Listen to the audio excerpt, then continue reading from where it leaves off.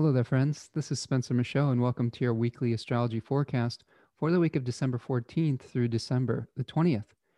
Hope you're all doing well out there. We've got quite a week of astrology ahead of us, including a new moon solar eclipse at 23 degrees of Sagittarius on Monday. We have a couple of superior planets or very slow moving planets changing signs this week, with both Jupiter and Saturn moving into Aquarius. That's very exciting as we build up to the great conjunction in air signs that's going to be happening on the winter solstice, December the 21st. So we're going to see a lead up to that this week. We have a Venus Jupiter sextile that's going to happen, as well as Venus sextiling Saturn this week. We have a Mercury Cazimi that's going to happen on Saturday the 19th. And then we're going to see Mercury move into Capricorn by the end of the week as well. So lots to get to. Hopefully I'll be able to break it all down for you. We're going to do a little bit of a deep dive into some of the Aquarius symbolism and see if we can break down what the movement of those two very important slow moving planets moving into these new signs is going to bring for us in the years ahead, the decades and centuries ahead, as far as the grand conjunction or the great conjunction is concerned. All right, so let's move to our planetary condition. Actually, before we do that, I wanted to show you the card that that I pulled for you today, and this is the Fool, which is pretty much a perfect representation of this energy that we're moving into. We're stepping off into the unknown. In it, you see a figure that is holding a white rose of purity and innocence.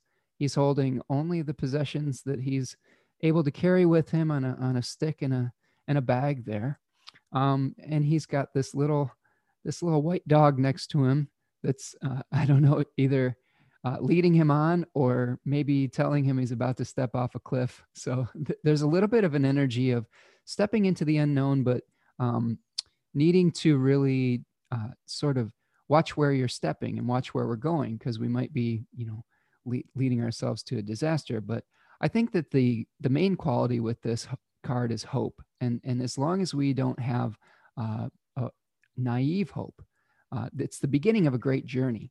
And I think this is something that it was really, really interesting to see this card come up that I pulled for all of you this week. This is also being confirmed, I think, by a hexagram that I pulled. I'm doing a card and a hexagram for the kind of the vibe of the week. And this week I got hexagram number 15, which is called humility or integrity in some systems in the I Ching. And it is moving towards the hexagram 35, which is called progress or advancement. So one of the things to keep in mind this week as we move forward is there's a lot of work to do.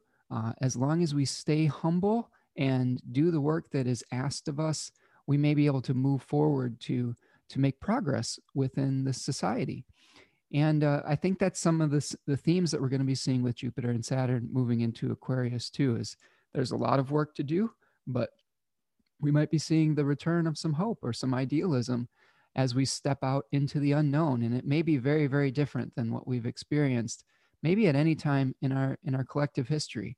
So buckle up, everyone. Let's see what the planets and the stars have in store for us. So I'm going to share my screen here, and we will take a look at the positions of the planets and the planetary condition report. So the sun this week is going to start out in Sagittarius, moving from 22 to 29 degrees of Sagittarius. It is moving fast. The sun has triplicity dignity of the fire signs by day. We're going to see a number of fixed star conjunctions with in the final decan of Sagittarius. Remember, this decan was associated with the 10 of Wands, where we are, seeing a figure that is carrying a heavy load and trying to really to get to the finish line. I think this is one of the things that we are experiencing right now, is this kind of like we're feeling burdened by all these different responsibilities. Remember, this is the last decan before we get to the return of the light, where the days start to become longer again. Right now, we're seeing the absolute dominance of the nighttime. The days are getting shorter. At the winter solstice, we have the shortest day of the year, and then we see the sun start to rise again in the sky and begin to make the days just a little bit longer. The night still has dominance, but we're getting to the point in the year where we're maybe some of that hope and that light is returning. But in this final decan of Sagittarius, there's just a lot that needs to be done. We may be pushing ourselves to exhaustion, trying to complete all the tasks of the old year or of the old cycle. I like to consider the winter solstice as my new year. I think that we had some glitches with the different calendar systems, but from a natural perspective, the winter solstice definitely speaks to that newness, that return, that hope for the future. So it's a good time to kind of tie up a lot of loose ends and to prepare yourself for a new beginning. The sun this week will also be, of course, we're having that new moon solar eclipse on the 14th, which is a conjunction of the sun and the moon. And it's going to be very close to the south node of the moon. We always have eclipses near one of the nodes. And the closer it is to the node, the more total the eclipse is going to be. And in this case, it's within roughly 3 or 4 degrees. So I think we can consider this a total eclipse. And then the sun is going to be making a conjunction with Mercury, a direct Mercury, the superior conjunction on the 19th, which is Saturday. So that's a very powerful renewal for Mercury. I have some thoughts on that. I had a really interesting discussion with another astrologer named Gary Caton about what Mercury's role would be in the superior conjunction versus the inferior conjunction. I'll talk about that on Saturday as we get closer to it. I guess the short version is that Mercury is not necessarily in the underworld, but is visiting the upper realms. Maybe he's visiting Olympus. So there's some really interesting things we could unpack with that. And the sun will be in the terms of Saturn from 21 to 26 degrees, and then moving into the terms of Mars from 26 to 30 degrees. So the sun's going to be moving through some challenging decans. I'm sorry, it is a challenging decan, but through some challenging term or bound rulers as well. So that may also contribute to the feeling of hardship that we feel in the last degrees of Sagittarius. I compared this last week to a horse that was barn eager. Like we're really in the home stretch and we get that last burst of energy to really bring us to the finish line. The sun this week will be making a trine to Mars in Aries.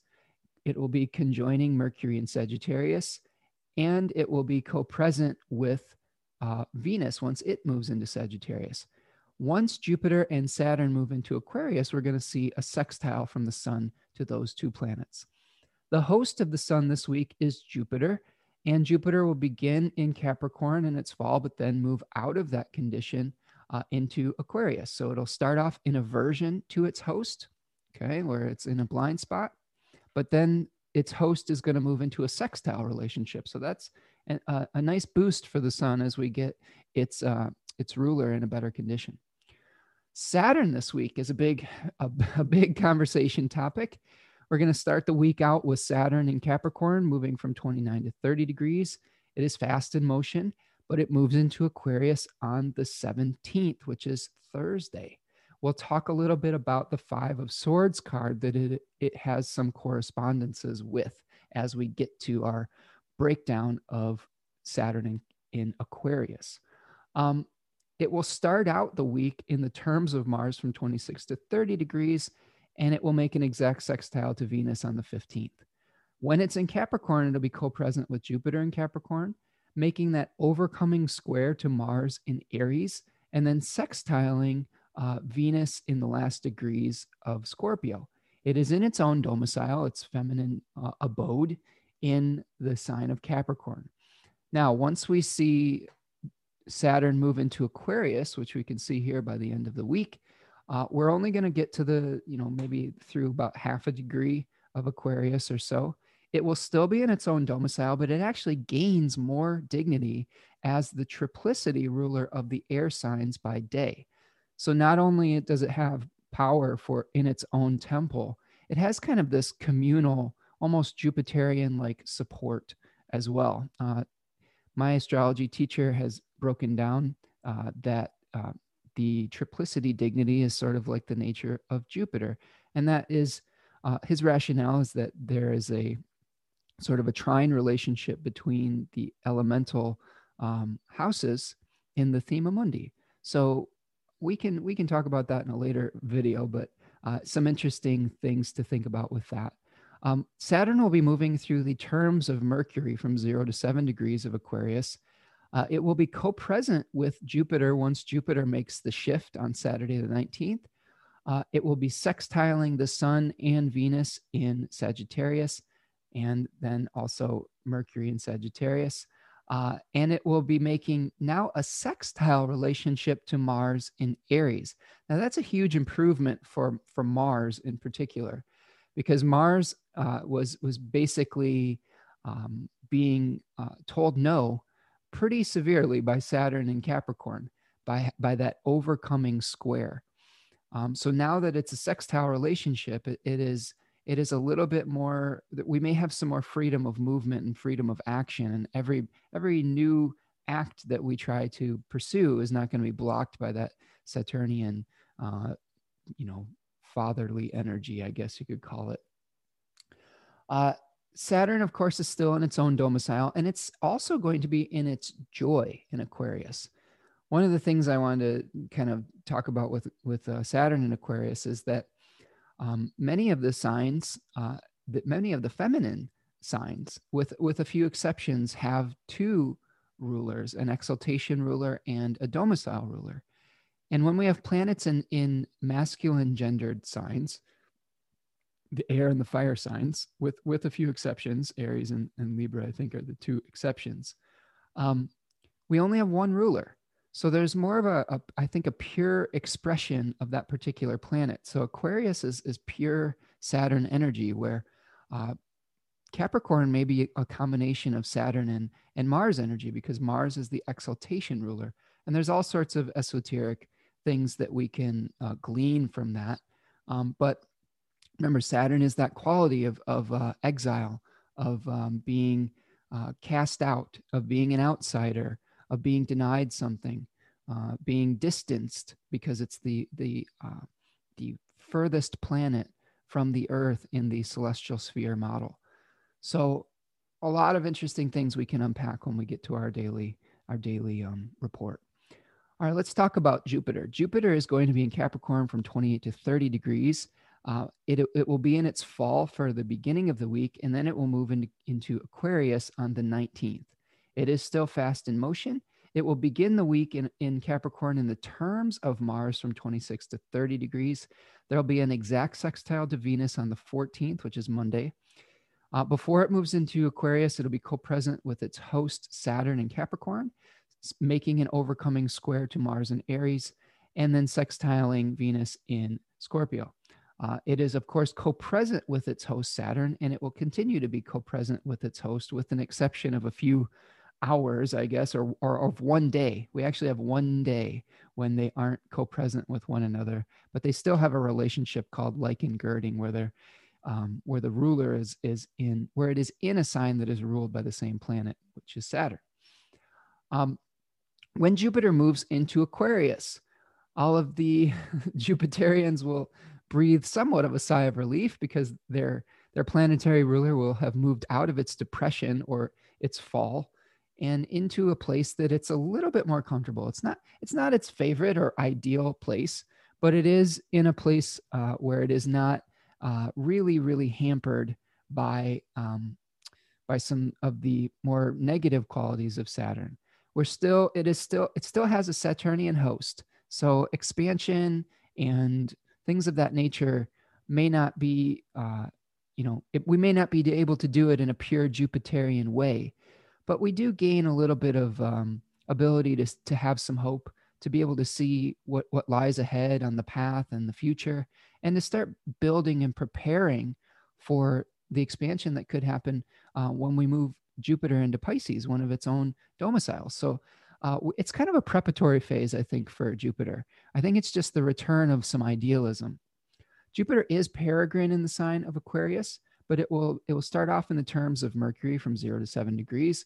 It'll be co-present with its host Saturn in Aquarius as we get towards the end of the week, and it will be making all the similar aspects that Saturn will be. It will be sextile the Sun, Venus, and Mercury in Sagittarius, and then sextiling Mars in Aries. So again, Jupiter will be lending assistance to Mars. So some of our actions, Mars, may be motivated by some of our more idealistic notions, by maybe some good fortune, some abundance, some connection to our higher self. I think that we're just starting to climb out of the well, so to speak, with Jupiter moving into Aquarius. I'll break down some more of the symbolism of that as we go through the week. But another thing to think about is this may bring some good fortune to some of the more outcast of society, the exiles of society.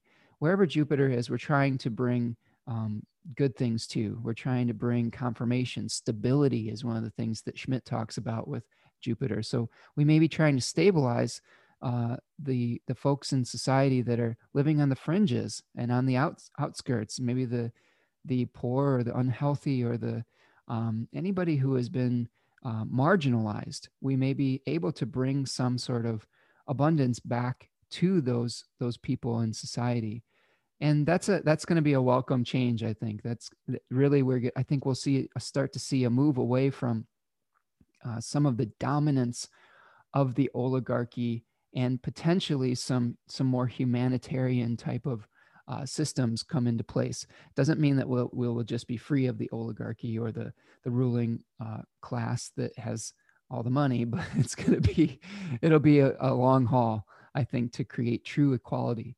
But we'll break that down as we get to the daily report. Mars this week is going to be moving from 20 to 23 degrees of Aries. It's in its own domicile and in its own terms from 20 to 25 degrees. It'll make an exact trine to Mercury on Monday, the 14th.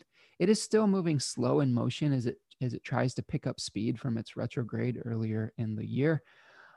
It is going to be receiving that overcoming square from Saturn at the beginning of the week and Jupiter, but it is coming into a sextile relationship with both of those planets, Saturn and Jupiter, when they move into Aquarius. Mars is making a trine to the Sun, Venus, and Mercury in Sagittarius, but then we'll move into a square relationship with Mercury once Mercury moves into Capricorn. So we may have some difficult conversations about how we are wanting to lay down new roots and where the best place to build our new foundations are going to be when we see Mercury and Mars start to square. Mars is in its own domicile, so it is its own host this week. Venus this week is shifting signs as well. We're going to start off with Venus in Scorpio, moving from 28 to 30 degrees. I don't even know if I mentioned that in the beginning. There's so much going on this week. It is going to shift signs on the 15th, which is Tuesday. It starts off the week moving fast in its exile in Scorpio, but retaining triplicity dignity of the water signs and dignity in the third face of Scorpio. It is in the terms of Saturn from 24 to 30 degrees and will be making an exact sextile to Jupiter and Saturn on the 14th and the 15th, respectively, before it leaves Scorpio and before those planets leave Capricorn. So it's going to be kind of a time to tie up some loose ends in relationships and leave some old habits behind. It's really the combination of Scorpio and Capricorn is really composting old structures so that we can move forward to something new. When Venus is in Scorpio, it'll be sextiling Saturn and Jupiter in Capricorn, and its host Mars will be in Aries in an aversion relationship. Yet we do have that secret path to providing resources with the like engirding type of relationship. Once Venus moves into Sagittarius on the 15th, it will move from 0 to 6 degrees Sagittarius at the end of the week, still moving fast in motion, but it does lose some of that triplicity and face dignity. Now, it is peregrine. I will say this though, I do think that Venus might be slightly happier in Sagittarius. I know that a lot of the ancient authors talk about a peregrine planet being like a bad condition. Um, I don't know. Venus in the domicile of another benefic in Jupiter seems like maybe a happier relationship to me. It will also be in the terms of Jupiter from 0 to 12 degrees, co-present with the Sun and Mercury in Sag. Trining, it will begin a trine with Mars in Aries. That'll be interesting. So now those two planets will be cooperating with one another. There's going to be a sextile from Saturn and Jupiter in Aquarius as well. So there's a lot more harmonious relationships to Mars in particular. And so we have a few weeks at the end of the year here before Mars moves into Taurus and then starts squaring Saturn to kind of get some things done, to grease some wheels before there may be some challenges again. So make hay while the sun is shining, and while we're able to still move forward. I think the last few weeks of the year are a really great time to just take some leaps out into the unknown before there may be some challenges again at the beginning of the new year. All right. Once Venus moves into Sagittarius, it will be in aversion to its host Jupiter in Capricorn, but then in a sextile relationship once Jupiter is into Aquarius. Mercury this week is moving from 19 to 30 degrees of Sagittarius. It's moving very fast in the superior conjunction, the Cazimi moment where it's coming in direct motion. It starts to really speed up as it gets close to the sun there. And it will conjoin the fixed star Ras Alhague at 22 degrees Sagittarius, and then the fixed stars Aculeus at 26 degrees of Sagittarius, and then Acumen at 29 Sagittarius. Mercury is in its exile in Sagittarius, but it also will have some dignity by being in its own terms from 17 to 21 degrees, and then the terms of Saturn from 21 to 26 degrees, and then the terms of Mars from 26 to 30 degrees. When Mercury moves really fast, we get a lot of different bound rulers. So that is a really interesting thing maybe to track throughout the week, just to see how your conversations go when Mercury is moving through those different bound lord relationships. Mercury will be trined Mars on the 14th and in conjunction with the Sun on the 19th. It'll be co-present with the Sun and Venus in Sagittarius, trining Mars in Aries, and sextiling Saturn and Jupiter in Aquarius. Its host will be Jupiter moving from Capricorn to Aquarius as well. Once Mercury moves into Capricorn, we're going to see it just dip into the 0 degrees of Capricorn at the end of this week. It will gain rulership by being on its own terms from 0 to 7 degrees of Mercury. It will begin to come into a square relationship with Mars in Aries. Now, once Mercury moves into Capricorn, it will come into an antitia with the Sun, which is kind of interesting because we go straight from a Cazimi, which is a conjunction, an exact conjunction, to like this secret conjunction almost immediately after.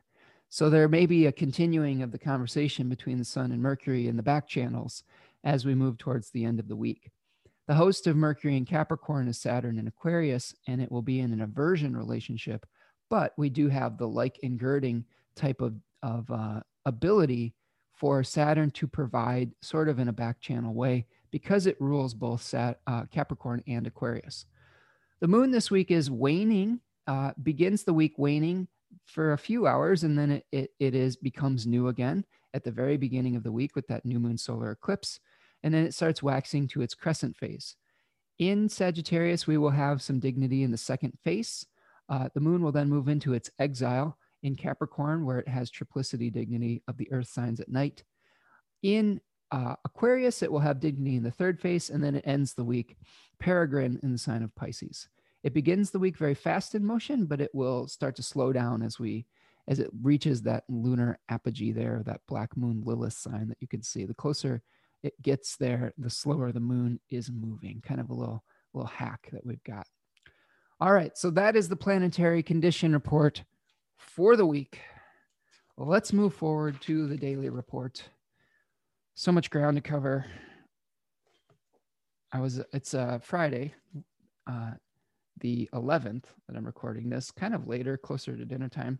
So hopefully the snacks that I ate will sustain me through this forecast.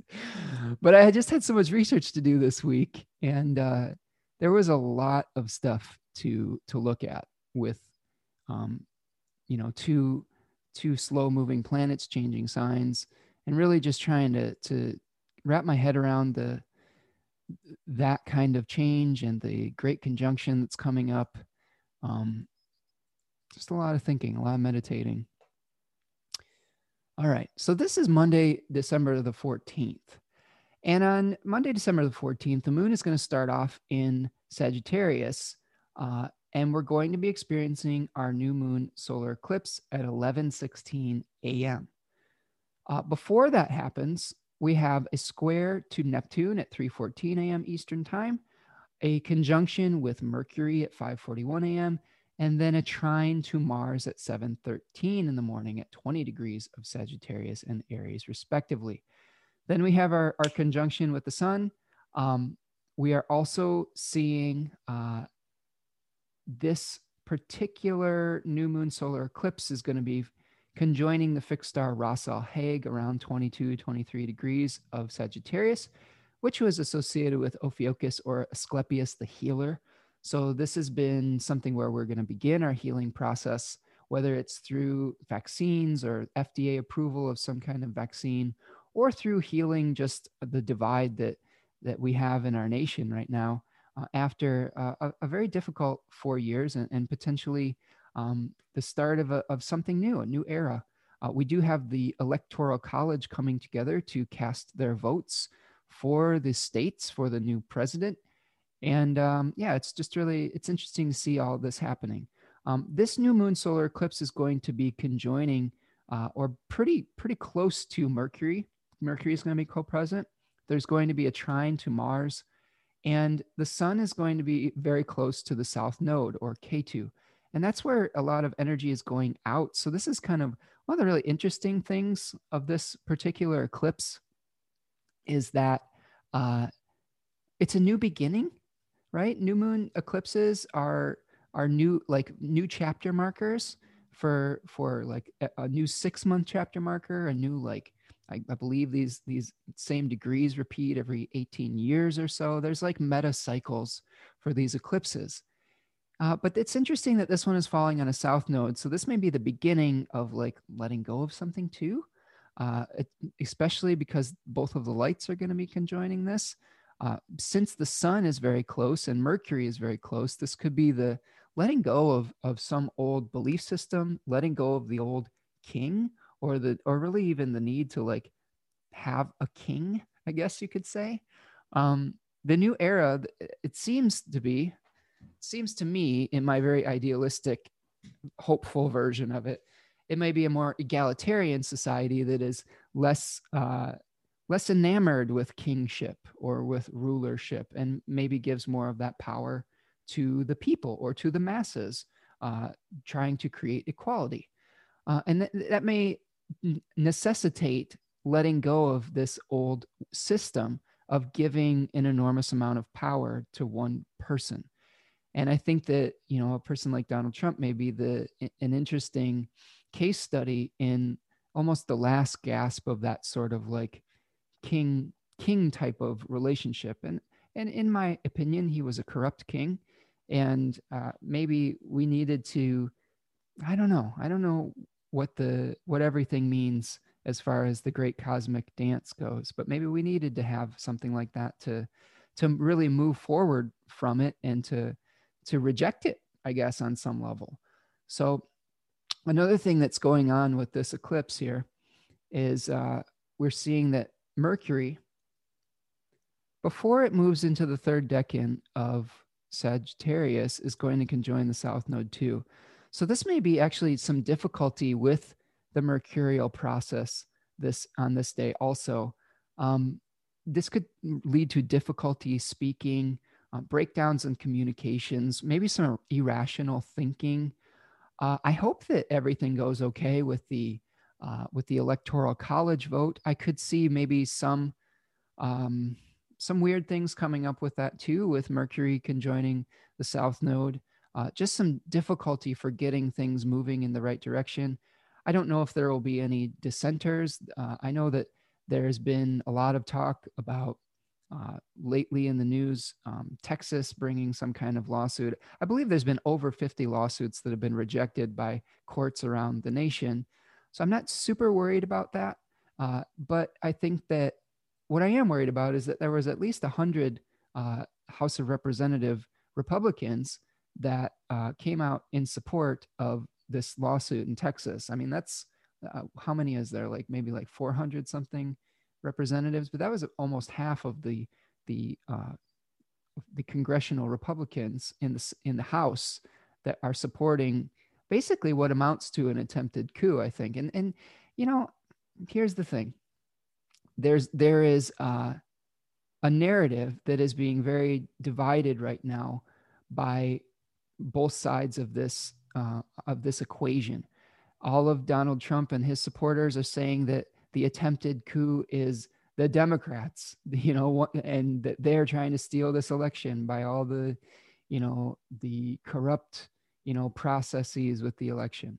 And the Democrats are saying, no, Donald Trump is trying to attempt a coup by all of the lawsuits and all of the encouraging people to, you know, not count legally cast votes. Only one of those things is a coup, like, or an attempt at that. And when you do have people and the American public casting their votes in the way that they have and in the way that the system has worked for many, many hundreds of years now, I guess I'll let you be the judge of that. And I guess if I'm going to be clear about it, the attempt of trying to dismantle democracy is definitely coming from the Republicans and Donald Trump and the people that are trying to corrupt the natural order of our democracy. I mean, that's just the reality of it. I know that there's going to be some people out there that disagree with me on that, and they have their own quote unquote facts or their own truths or things like that. But this is a weird time we're in, a very weird time, a very divided time. I don't mean to be adding to the divisiveness of that. I just think that the astrology is playing out some really interesting stuff. I know that I'm not completely unbiased with my opinion, and I don't know if I even need to apologize for that. I'm just a human being that's filtering all of this through my own consciousness. But I do think that there is some real interesting things seeing the sun conjoining the South Node and Mercury conjoining the South Node. So I do expect there will be a little bit of there'll be some fireworks, I think, with this particular vote. I think there's going to be some people that are very upset. Either way, whatever happens, if the vote goes through, which like I said, I have a 90%. I feel pretty good about that vote going through. Although it's 2020 and sometimes there's things that just come up that I don't know. I haven't been able to exactly predict because I'm not a god. Like, I'm just a person. And, but I think that if something does go a little wackadoodle with the vote, that's going to make a lot of people upset that cast legal votes. And I think there's going to be anger either way. The first aspect that this eclipse makes after it separates from the bond, after the moon separates from 15 degrees of being in conjunction with the sun, is a trine to Mars. So I just think people are going to be fired up either way. There's just going to be some rhetoric or something of that nature. People are going to complain no matter what happens, is what I think is in the cards. And I think if you're trying to maintain your own peace and equilibrium, I think you have to kind of, I don't know, the way that I've seen a lot of really mature people handle this is sometimes you let people just bluster on about what they're going to bluster on about. and you just keep going about your business. I think this is part of the thing that we're thinking about with the humility part of this. The humility part of it is we don't have to pay attention to all the loud whining or voices or temper tantrums or things of that nature. You just go about your business. Like when the vote goes through, then there's work to do. You know, there's work to do appointing new members of government. There's work to do holding those people accountable if you're trying to speak towards a new, more equitable future for everyone. And if in your own personal life, there may be an action that you want to take after this eclipse, a new start in the Sagittarian area of your life that also may feel like a letting go of something as well. You know, sometimes beginnings can be the beginning of releasing things. And, you know, Ketu was the severed body of a great celestial dragon that is processing old things. So we may be just processing some of this old stuff.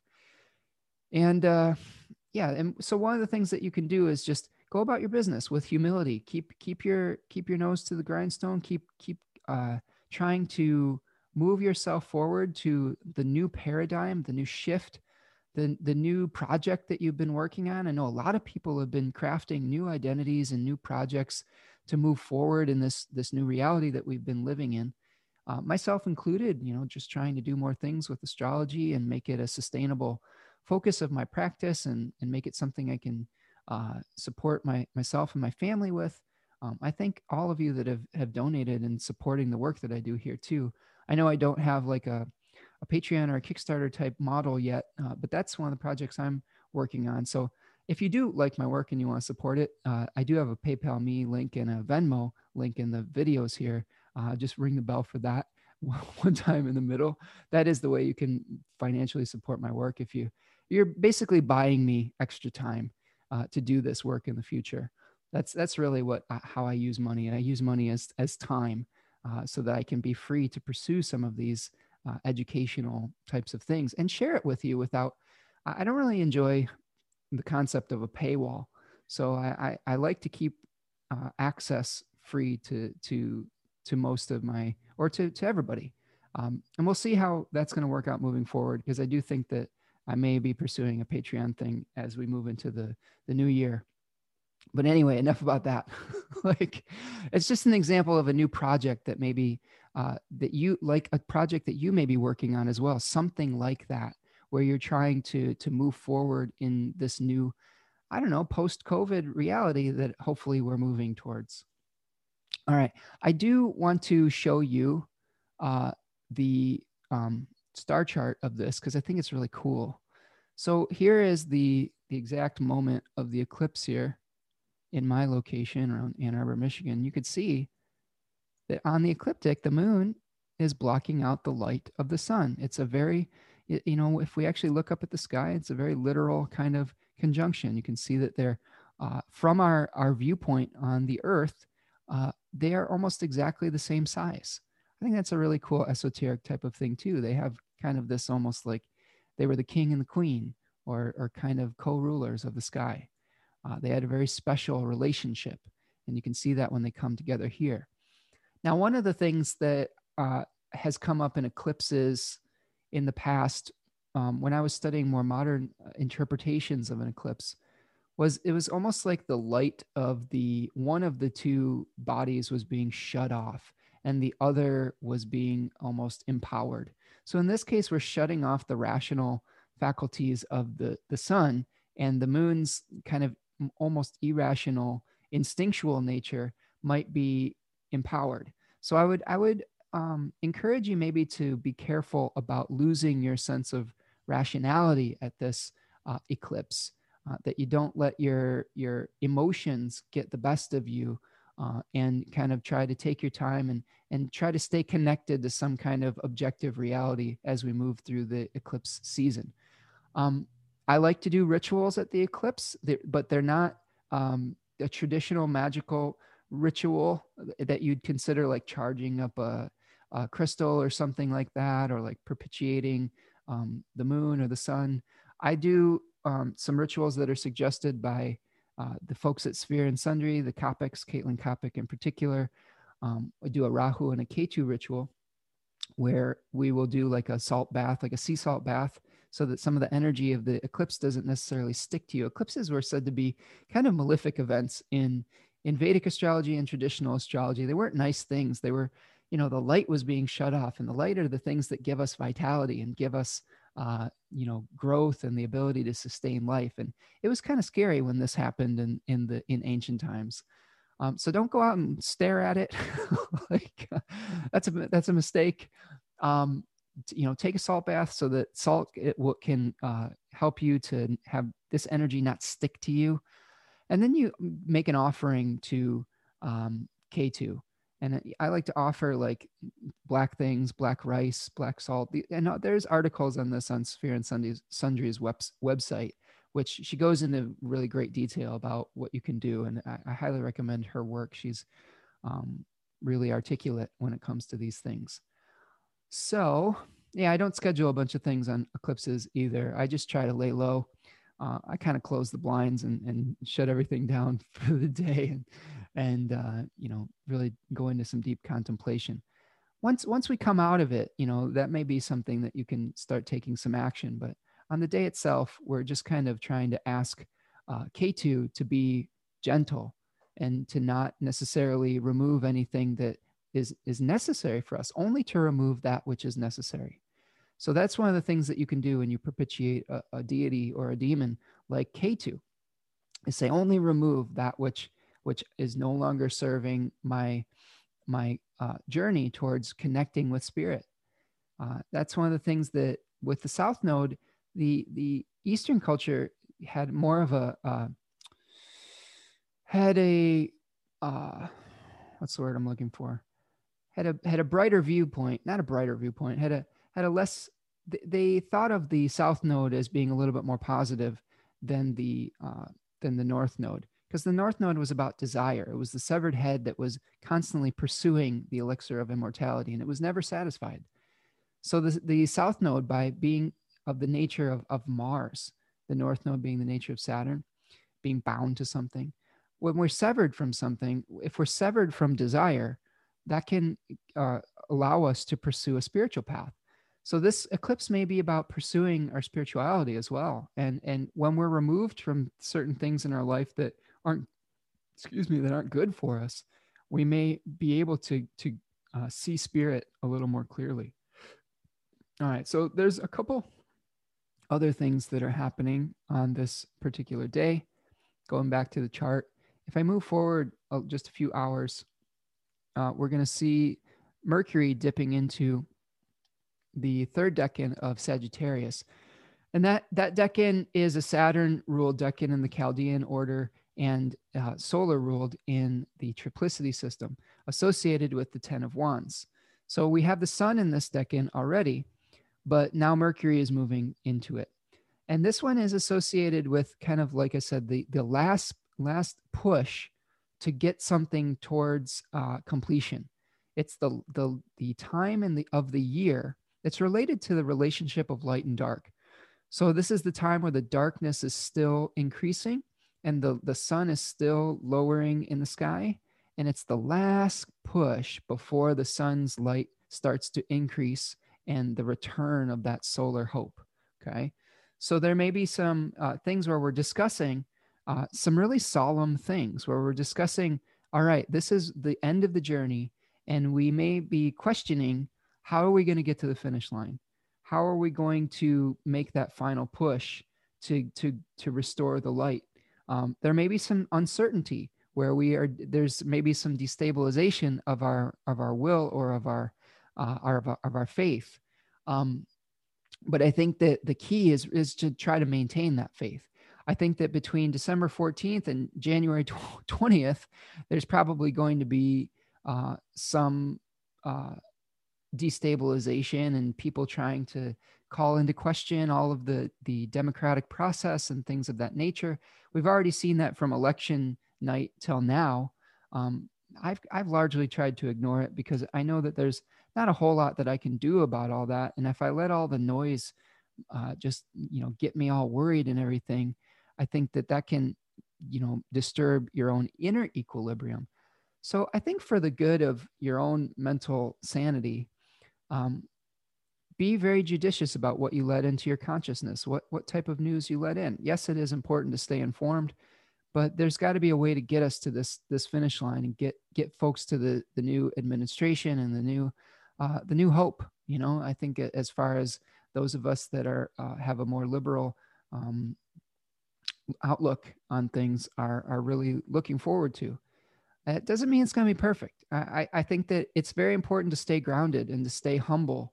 Um, I think that my suggestion with all of this is humility comes from, you know, just going about your business and simplifying your life. That doesn't mean to gloat about things and to rub other people's faces in it or anything like that. I mean, you know, you can celebrate maybe the release of someone like Donald Trump, who's caused a lot of pain for a lot of people. But I think that there's, unfortunately, there's 50% of this country that disagrees with what the job that he did and still is supporting him.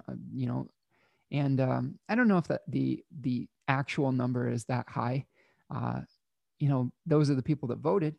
Um, there may be more people that didn't, that do or don't support him, but just recognize that uh, the increase of hope for one group of people is also a feeling of defeat for another group of people, whether it's rooted in illusion or not. That's the way that people are feeling. So in that regard, I would say that just having grace when dealing with people, I hope will lead to um, more peace. We may not be able to prevent all the violence, I guess, or all of the discontent, but I do think that we can at least carry ourselves in a mature fashion and in a way that we would want to be treated. You know, in any case, and to me, I always have believed in good sportsmanship. I played many sports as a youth growing up, and I always had a lot of respect for my opponent in victory or in loss. And I think that's really important moving forward. That's part of the integrity that hexagram number 15 is talking about us maintaining as we move forward in this new era. All right, one last thing that is happening on Monday, the 14th. Venus will be conjoining the fixed star Ptolemy at 29 degrees of Scorpio. Now, this is the right foot of the centaur. Okay, so you can see here we're getting close towards the right foot of the centaur. And if I show you the horizon here, if I remove the horizon, we're going to see that here's Venus. And Venus is by projected ecliptical degree very close to Rigel Centaurus, which is I believe, the also known as Ptolemy. So this is the alpha star, I think, in Chiron, or the centaur. And this may be, you know, there's a lot of stories with Chiron about he was a teacher, he was a musician, he was somebody who was a healer, but he couldn't heal. He sustained a wound from one of Hercules' arrows, like poisoned arrows, and he was immortal, so he couldn't die. So he had to live with this wound for a long time, and I believe eventually the Olympians had mercy on him and let him ascend to the sky as a constellation that you see here. But there may be some kind of wound that we sustain with Venus on this position that is difficult to heal. The Egyptians associated this fixed star with Serket, which they said, there's a quote that goes along with it. It says, "She who causes the throat to breathe." Now, Serket was a goddess that had a scorpion crown. So there is some associations with maybe a sting, which is kind of echoed in the Chiron myth. It's also, I believe, there is a little bug called a water scorpion that kind of, when it moves, it looks like it's breathing. So this could be some of the significations that's coming along with this as well. So we may be attempting to heal through educating one another, through challenging society's values. There may be some kind of social wound that we're sustaining in this process too. And that, you know, that seems to be understandable, you know, seeing what's going to be happening, the importance of this day is, like I said, there are some people that feel like they're wounded right now, whether they are justified or not. Um, I don't know. I'm not sure how to speak to that divide right now. It's a very difficult topic to broach because I think there are literally two different realities that people are living in right now, and that's really, really difficult. And I have my reality and my truth that I'm living, and it happens to be rooted in more of a, Joe Biden was elected the president of the United States. This is what happened. This was the democratic process. I believe that COVID-19 is a real thing and has killed many people and caused pain to a lot of folks. I believe that masks work. I believe that social distancing is important. I believe that people should take the vaccine. So if you want to know where I stand on all those things, there it is. But that's my reality. And unfortunately, that is not the reality for everyone right now, as some of you have very explicitly pointed out on the comments on my channel. And I appreciate you taking the caps lock button off. At those of you who have started to learn, I promise I'm going to teach some grammar by the end of this process. I had the first comment I got was all caps. The last one I got was about an 8-paragraph one with only certain words capitalized. Hopefully the next one, if you plan on making a some kind of impassioned argument on my channel, how about breaking it into paragraphs next time? So you'll make the English degree, the English teacher, be very happy. And I apologize for mocking, but I do think some of it's kind of ridiculous. And the fact that we have to live in this this completely different reality where truth is up in the air. That's something that's just, it's really difficult for me to wrap my head around, that as we move into this new era of air signs or air conjunctions in Jupiter and Saturn. I really think that that's going to be one of the challenges moving forward, is how do we find truth? I think that it is sometimes challenging to really discern fact from fiction. And I do sympathize and empathize with some of you who have some distrust of the powers that be trying to speak to what is the actual truth. It's kind of hard to figure it out sometimes. It does take some objectivity. Again, what I will suggest is a website called allsides.com, which presents news stories in the most objective way that they possibly can. They share different articles from the left, the right, the center, so you can read how an event is being reported from all these different perspectives. And hopefully that will allow you to make your own decision onto what the reality of that is. Again, as I stated last week, I do think it's very important that we don't lose touch with some of our practical common sense type of things as we move forward.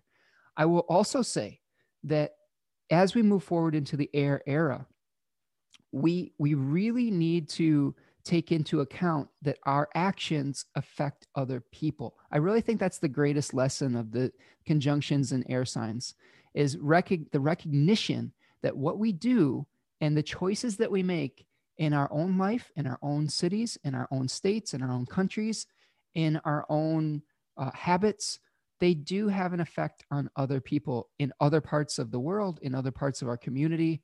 And we are not just these little islands anymore. We never were. This is just, I think the awareness of this will be really important moving forward.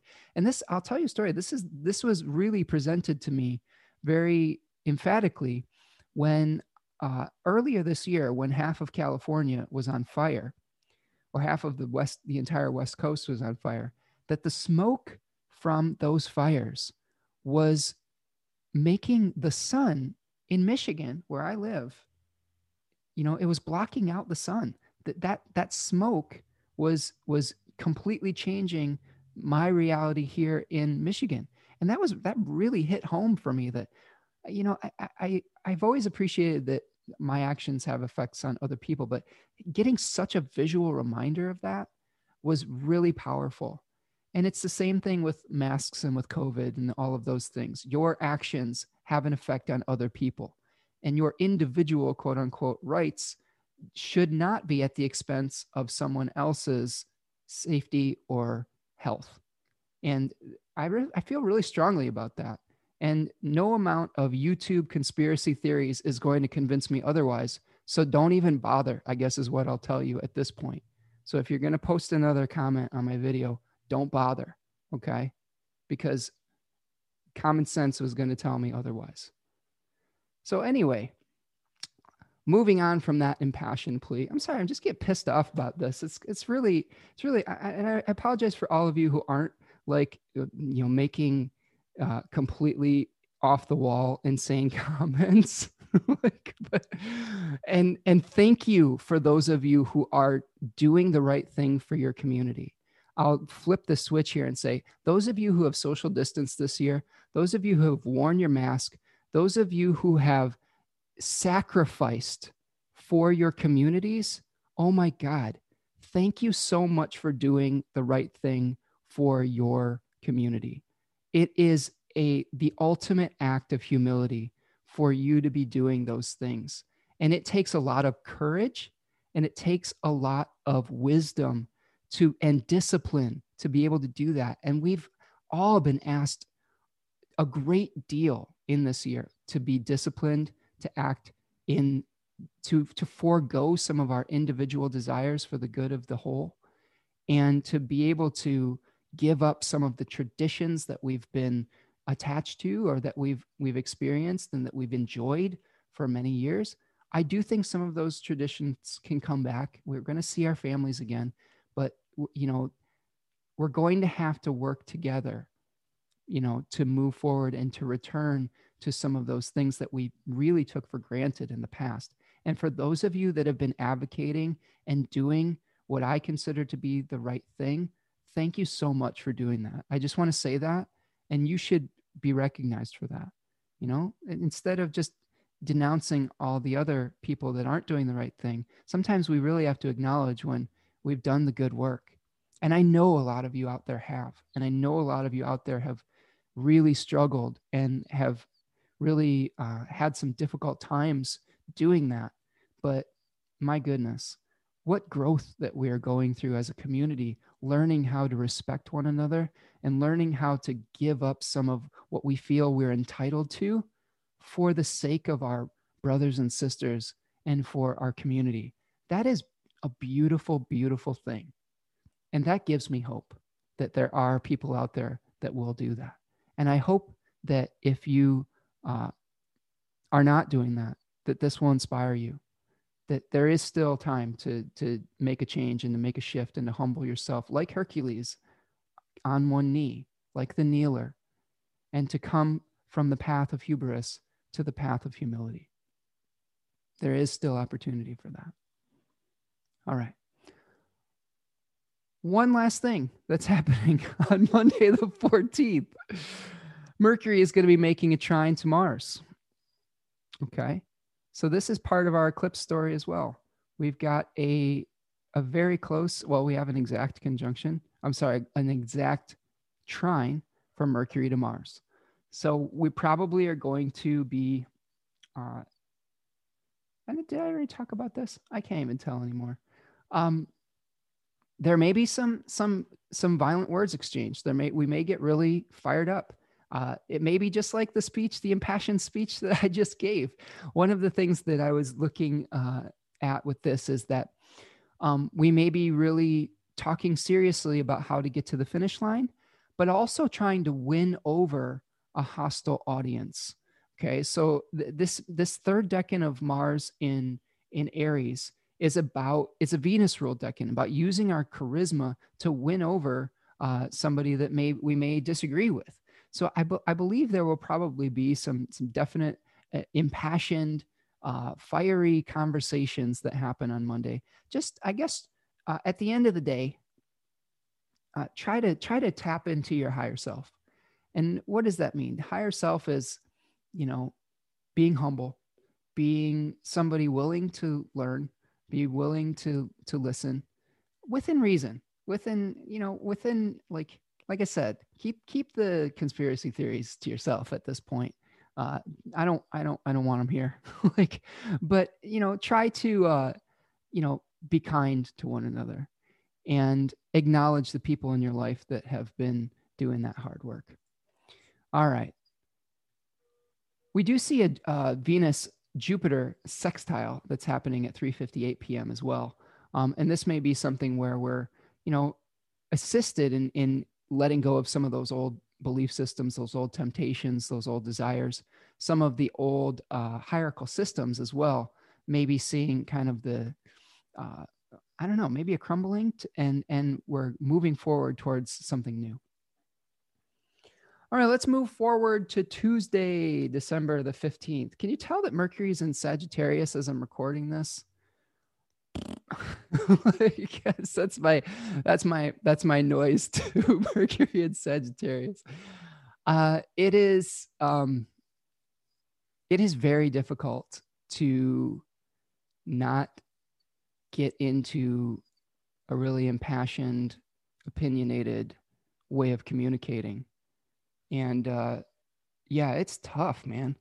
It's like you have like the I don't know, the zealous nature of a preacher, right? You can just feel it like channeling through you. It's very difficult to like get to a place where it's difficult to see both sides of things with Mercury and Sagittarius. And I guess I'm just reflecting on this in the moment as I'm experiencing it and trying to speak.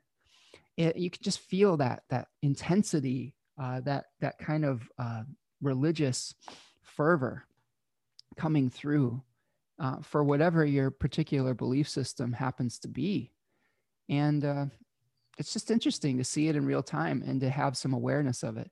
And I guess that's the other thing I would encourage you to do is step outside of yourself and observe how you are experiencing it and what types of actions it may be motivating you to do. Because once we start to recognize those things in real time, we can choose to either follow that instinct or to make a different choice. All right, let's talk about Tuesday, December the 15th. On Tuesday, December the 15th, the moon starts out in Capricorn. It's that new moon phase. The moon will escape the bond around 2 o'clock in the afternoon Eastern time at 9 degrees of Capricorn. And the first aspect that it'll make, and it won't make this aspect till Wednesday the 16th, but it'll make a square to Mars in Aries. So again, there's probably going to be some difficult conversations, some difficulty, some potentially people getting riled up at the beginning of the week because of the actions of the beginning of the week. The moon will make a trine to a retrograde Uranus at 10:22 a.m. at 7 degrees of Capricorn and Taurus, respectively. Venus will be sextiling Saturn at 8 o'clock in the morning. So this may be the kind of the last gasp of trying to release some old habits in the relationship. We may need to really think soberly about how we are relating to one another. A final release of old habits and illusions that maybe we got to a recognition of with the sextile from Venus to Jupiter the day before. We may be able to overcome some kind of relational challenge that we've been experiencing. Venus is going to be conjoining Ptolemon, so we could be restoring balance after sustaining some kind of wound, like Chiron sustaining that wound in the to his foot. And taking responsibility for our actions to restore peace. That could be something that we're seeing with this sextile with Venus and Saturn, respectively. Now, Venus is going to change signs at 11:22 a.m. So we have an ingress of Venus into Sagittarius, which I think may be a relief for a lot of people. It's just going to continue this stack up in Sagittarius, but maybe bring a little bit of grace to the table. This is the first decan. The face rulers are Mercury and Jupiter, and we see the 8 of Wands represented by this face, where the 8 wands are moving in with great haste towards their target. Book T calls it, and Book Thoth calls it swiftness, and the daimon in spirit is called Loimos. And Loimos was like the spirit of plague, so it was kind of like a infectious enthusiasm, I guess, is one of the things that we can see associated with this particular area of the zodiac. Austin Coppock calls it the poisoned arrow. He talks a lot about having a goal to move towards so that you don't become like a host for other people's goals or other people's visions. There are Short-lived passions could be some of the things we experience with Venus in Sagittarius 1. Contagious enthusiasm, attracting people by sharing our optimism. Venus is, of course, leaving its exile, so that could be an improvement. It moves into the house of Zeus, or the house of a benefic. So it is being provided for by a benefic planet rather than a malefic, which could lead to having some more good fortune coming our way. We could be attracting some kind of sacred quest or glamorizing a great journey. So that could be the type of aesthetic that we're receiving at this point, where we're attracted to epic adventures. Some kind of satirical humor as well could be another manifestation of this. All right. I had another thought that I was trying to think about. Oh, as I was talking before about, like, vaccines and things like that, just to push the button, push the nerve one more time. I understand a lot of hesitation with some folks that have historically been repressed by, negative experiments with vaccines. I would not blame anyone in like marginalized communities that would be hesitant to take a vaccine right away before proper testing has been done or things of that nature. I know that I'm probably not going to be like rushing right out to get it right away. I'd like to see like some of the, how it's working first before I do that. But I definitely think that as a family, we're going to be getting it so that people can move forward.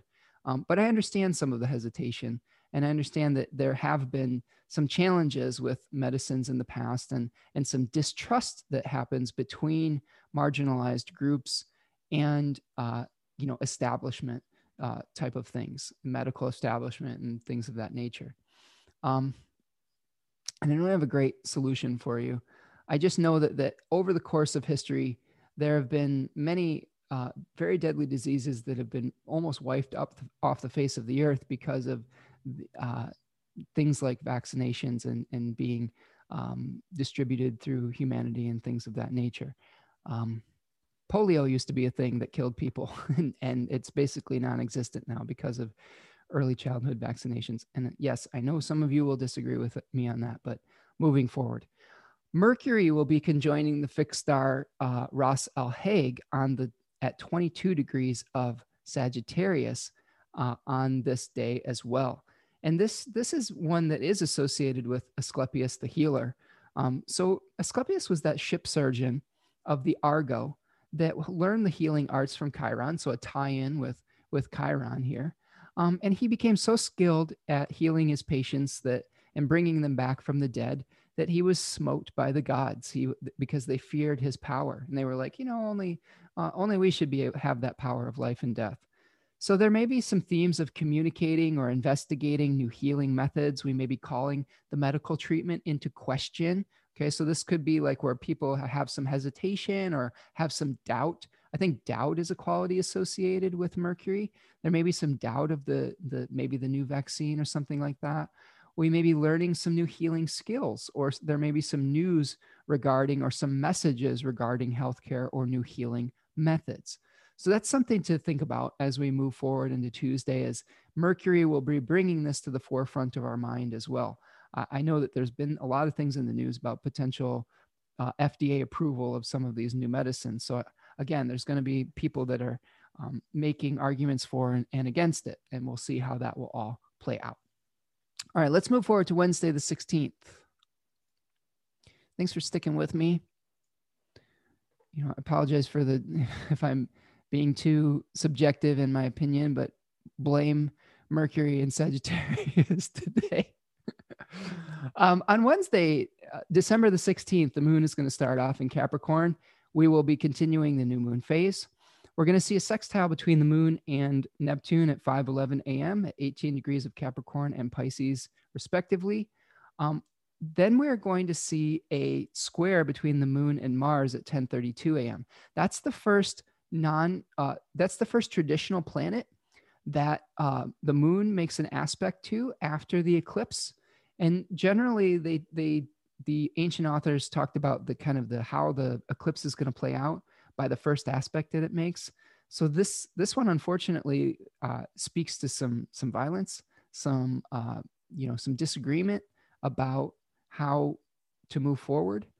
With the moon in the third decan of Capricorn, this may be administrative power trying to win over a hostile audience. So maybe there's messages from the people in power trying to either soothe the people that are upset by Biden becoming president, or from, Trump trying to rile his base up again to like reject the results.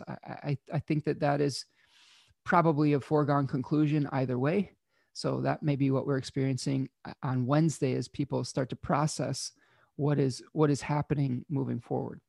At the end of the day, the moon will make a conjunction to Pluto at 2:32 p.m. at 23 degrees of Capricorn. So that's really all that's going on Wednesday, the 16th. Let's move forward to Thursday. Again, we're moving into the unknown here. We have that Fool card informing us this week.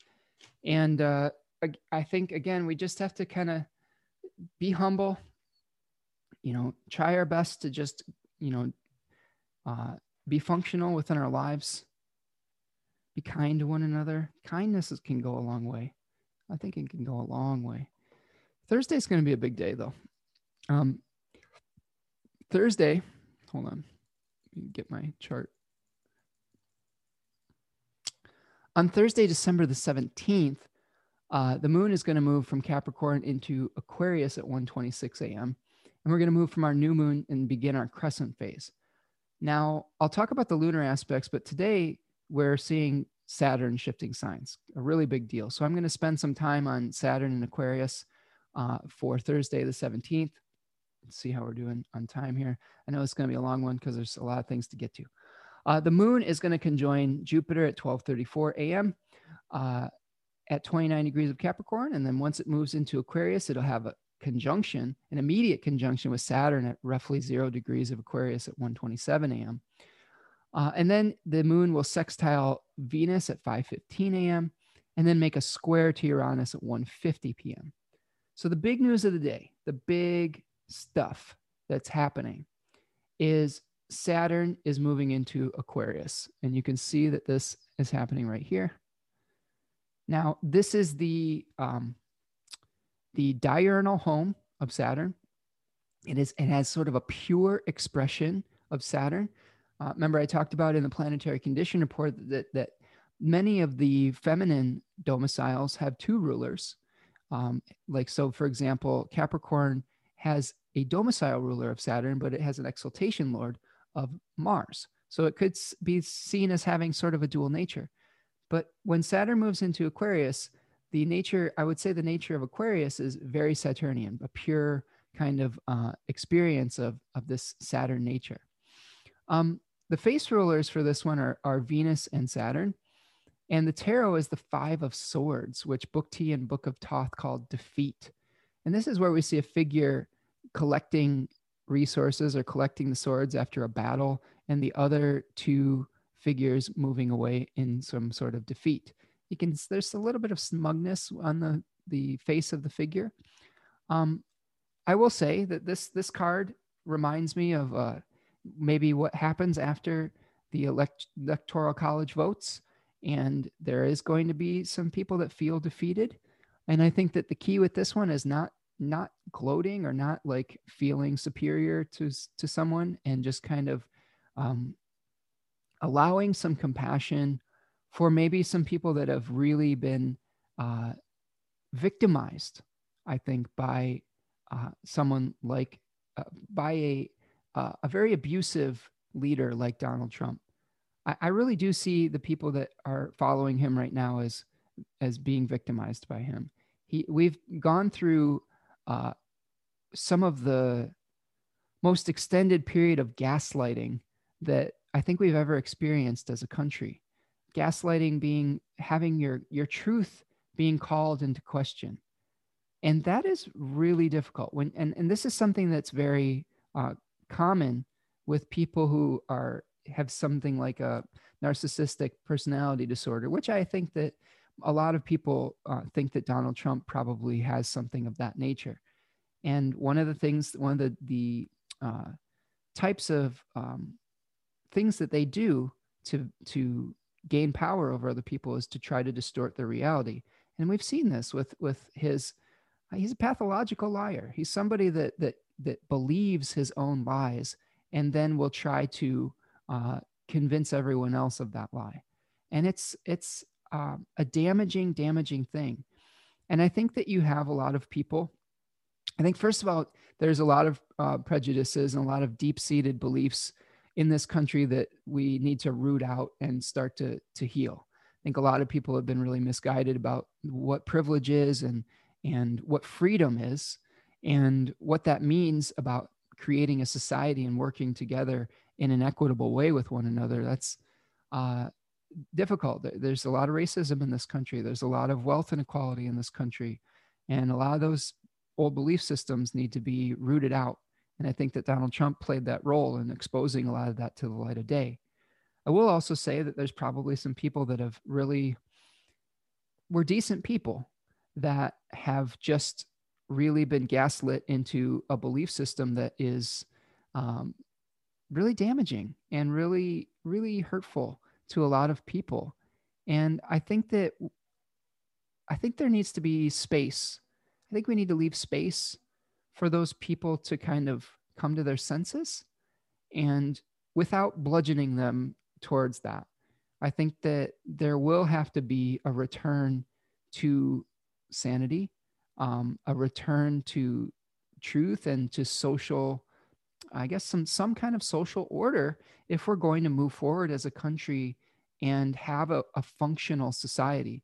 We won't be able to have a functional society if two sides are constantly battling with one another and living completely subjective truths that aren't that don't have any common ground.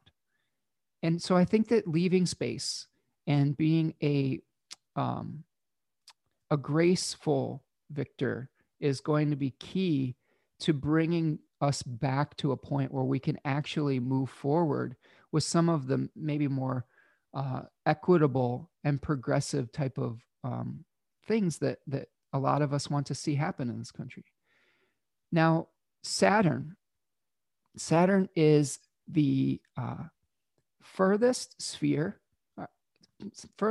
planetary sphere in the geocosmic or geocentric celestial sphere model that a lot of traditional astrology is based on. So it has some associations with objectivity, with hovering above the world and being able to see everything happening, being able to gain an objective perspective. It is gaining triplicity by day, so there is more communal. We may, as a community, we may have to embrace Saturn more than when it was just in Capricorn. And we actually saw this when Saturn dipped into Aquarius in the beginning of the year. We got a little preview of this. When Saturn dipped into Aquarius, we had stuff like community lockdowns. We had some of the Black Lives Matter protests were starting to really pick up steam. So people were coming together. There were two sides of that coin. One was we were forced into exile, not forced, but many of us chose to go into exile, forced, I guess, by circumstance, but choosing to keep each other safe. Okay. And it had to be a community effort. All right. And also people coming together to try to restore balance and justice to a society after like the George Floyd murders and all of the protests that went along with that. Now, these themes are probably going to return. There will probably be more, I would say, more severe lockdowns to come as we move forward with Saturn moving into Aquarius again, which will be necessary to really move forward from this. That combined with the vaccination type of thing is probably the way out of this pandemic.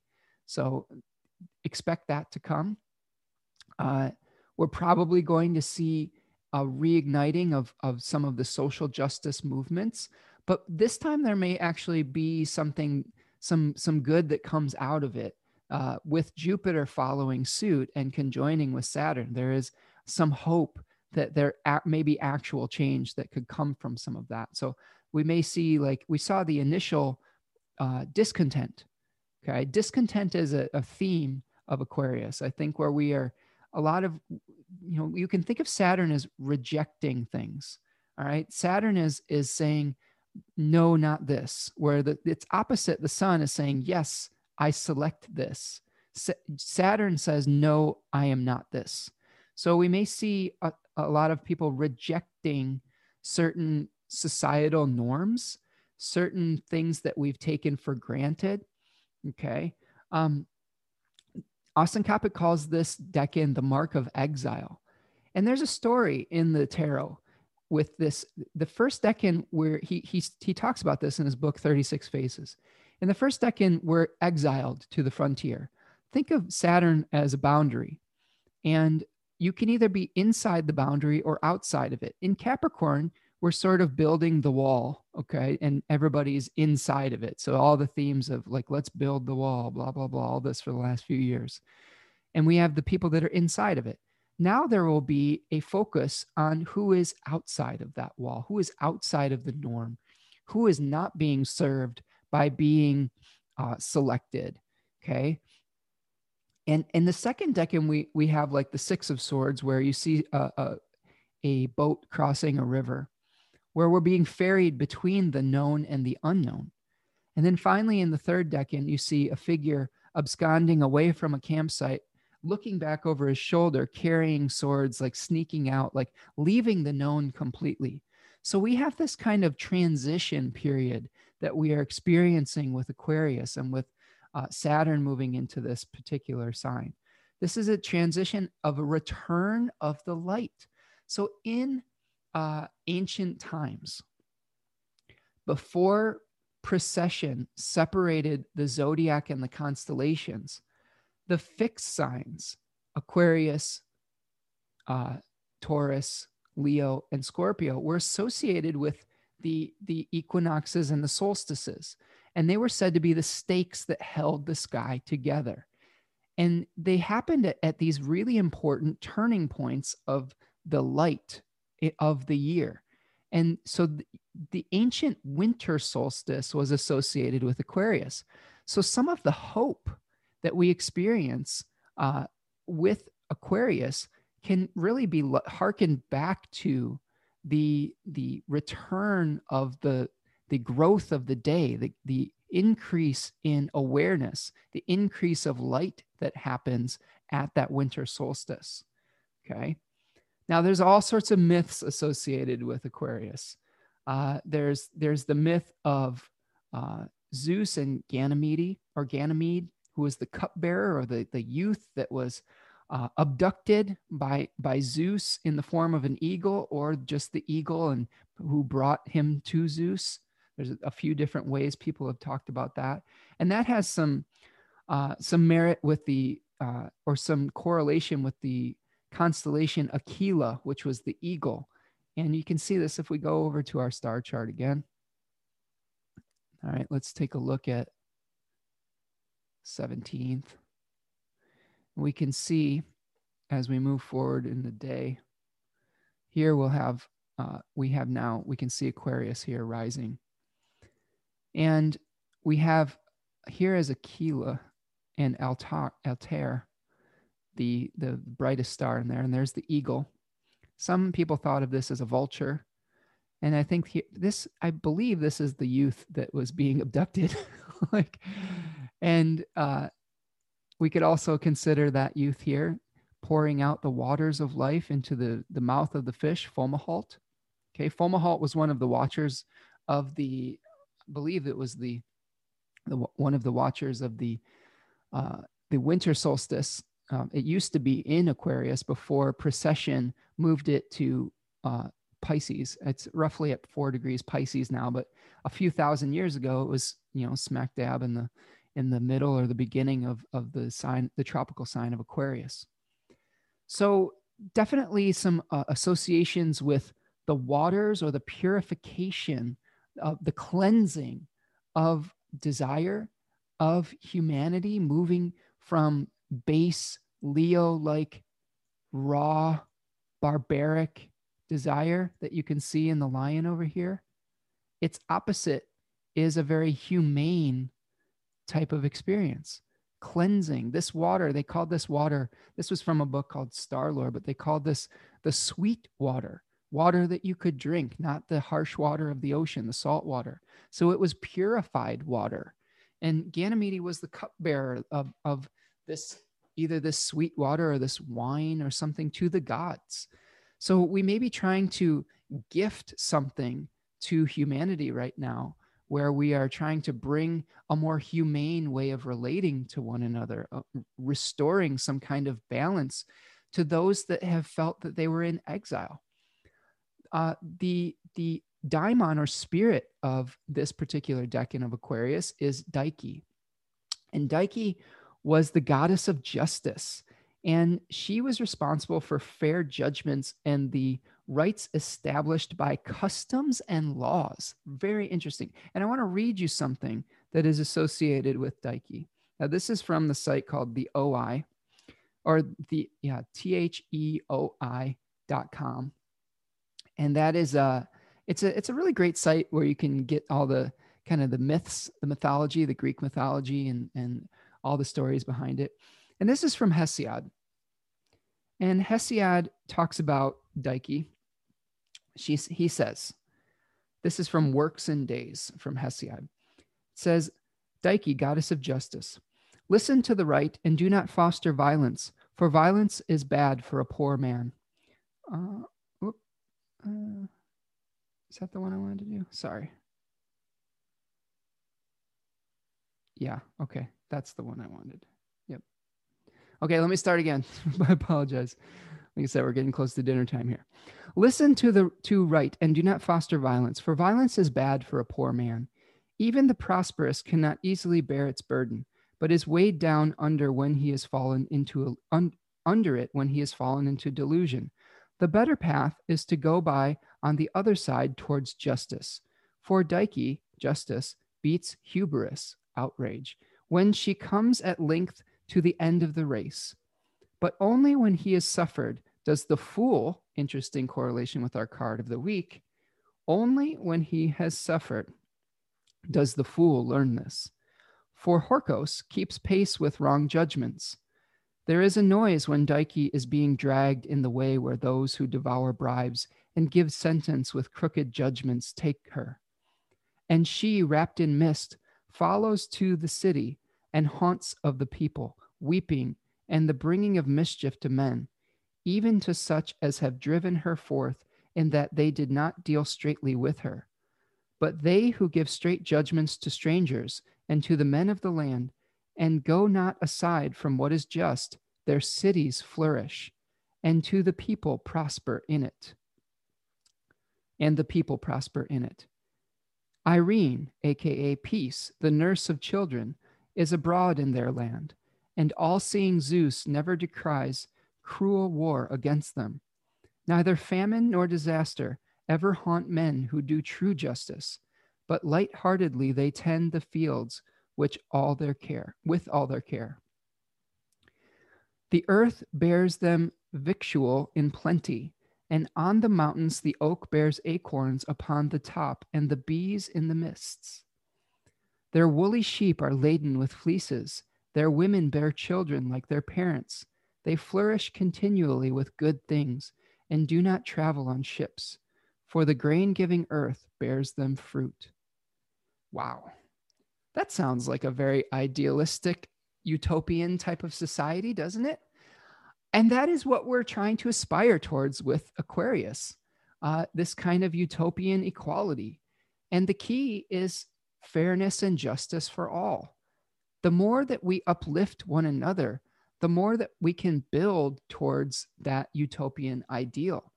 When we have people that are oppressed in the society, there will never be that peace, because by taking away from one to give to the very few, you are fostering resentment. You are fostering, rebellion, okay? By providing enough and equality and rights for everyone, there's no need for people to fight. There's no need for people to go to war. And if people would just realize this, if they would be willing to share, which I think is the real message of this Jupiter-Saturn conjunction, we'd be on our way, I think, to that more idealistic society. And this may be some of the things that people are visualizing with the quote unquote age of Aquarius. Now, there are many arguments to be made that that is not a real thing. And that's a very modern invention, the age of Aquarius, that's based on something that was concocted in the last 100 years or so. The real ages in traditional astrology were marked out by the Jupiter-Saturn conjunctions, the great conjunctions, and by which element that they were in. And this one is so important because it starts in a new element, the air element, you know, for the first time, albeit one little preview in the early 80s, for the next few hundred years. And this is something that's going to change the way that we craft the customs and laws of our world. And are we going to choose to give equality and equal rights to everyone, to the marginalized of society?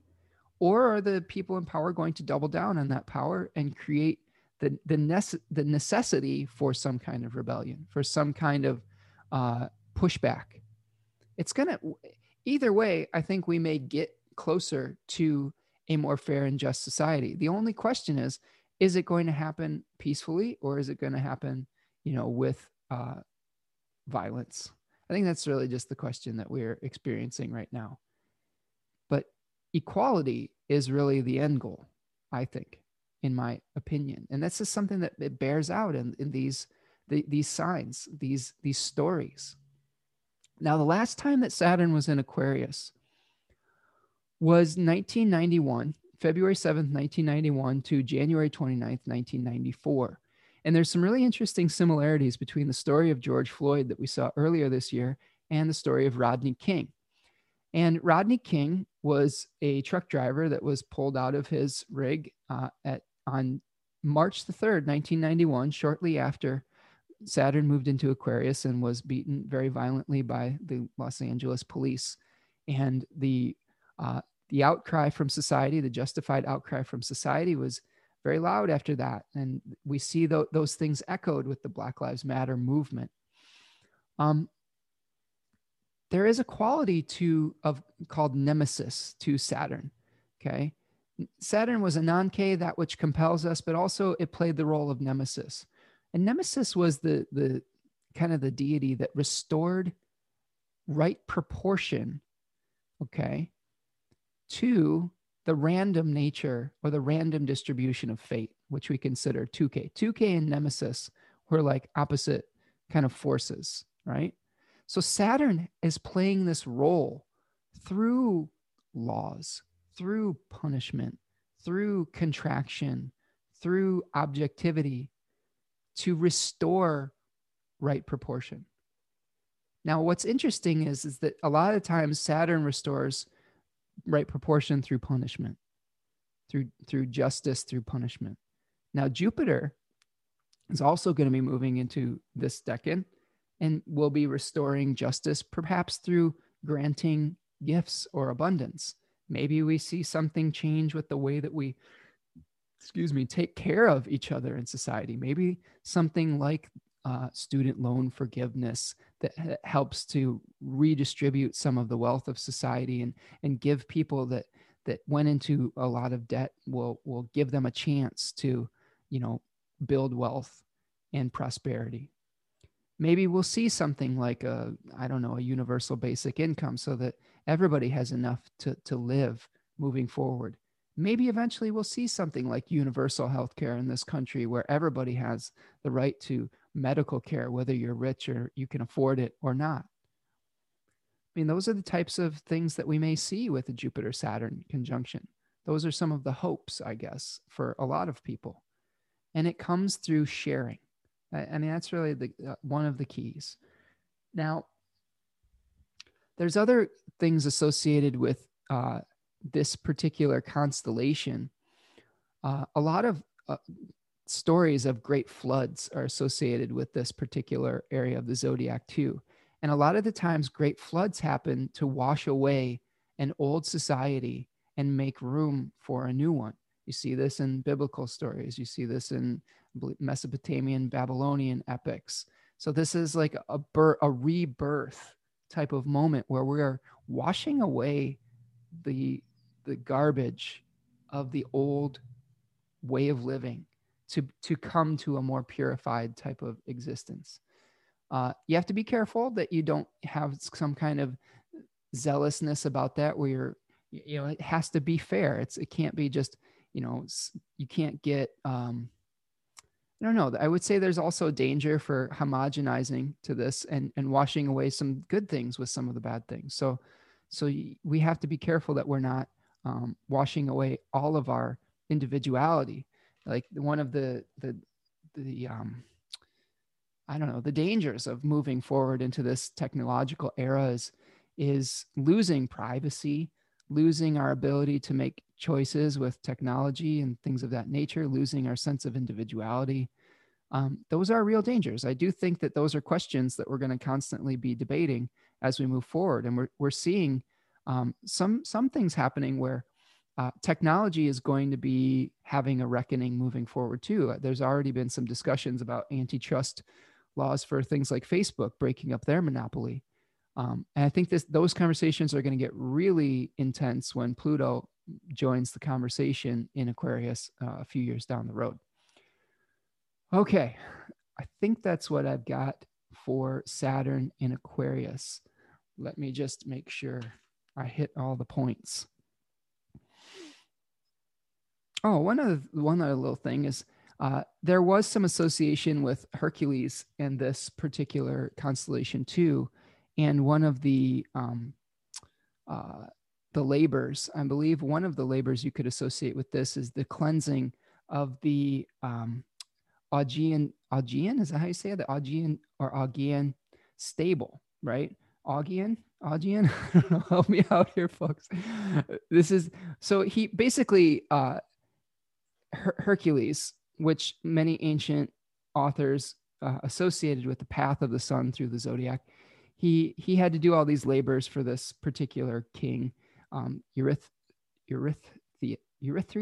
I think is how you say it.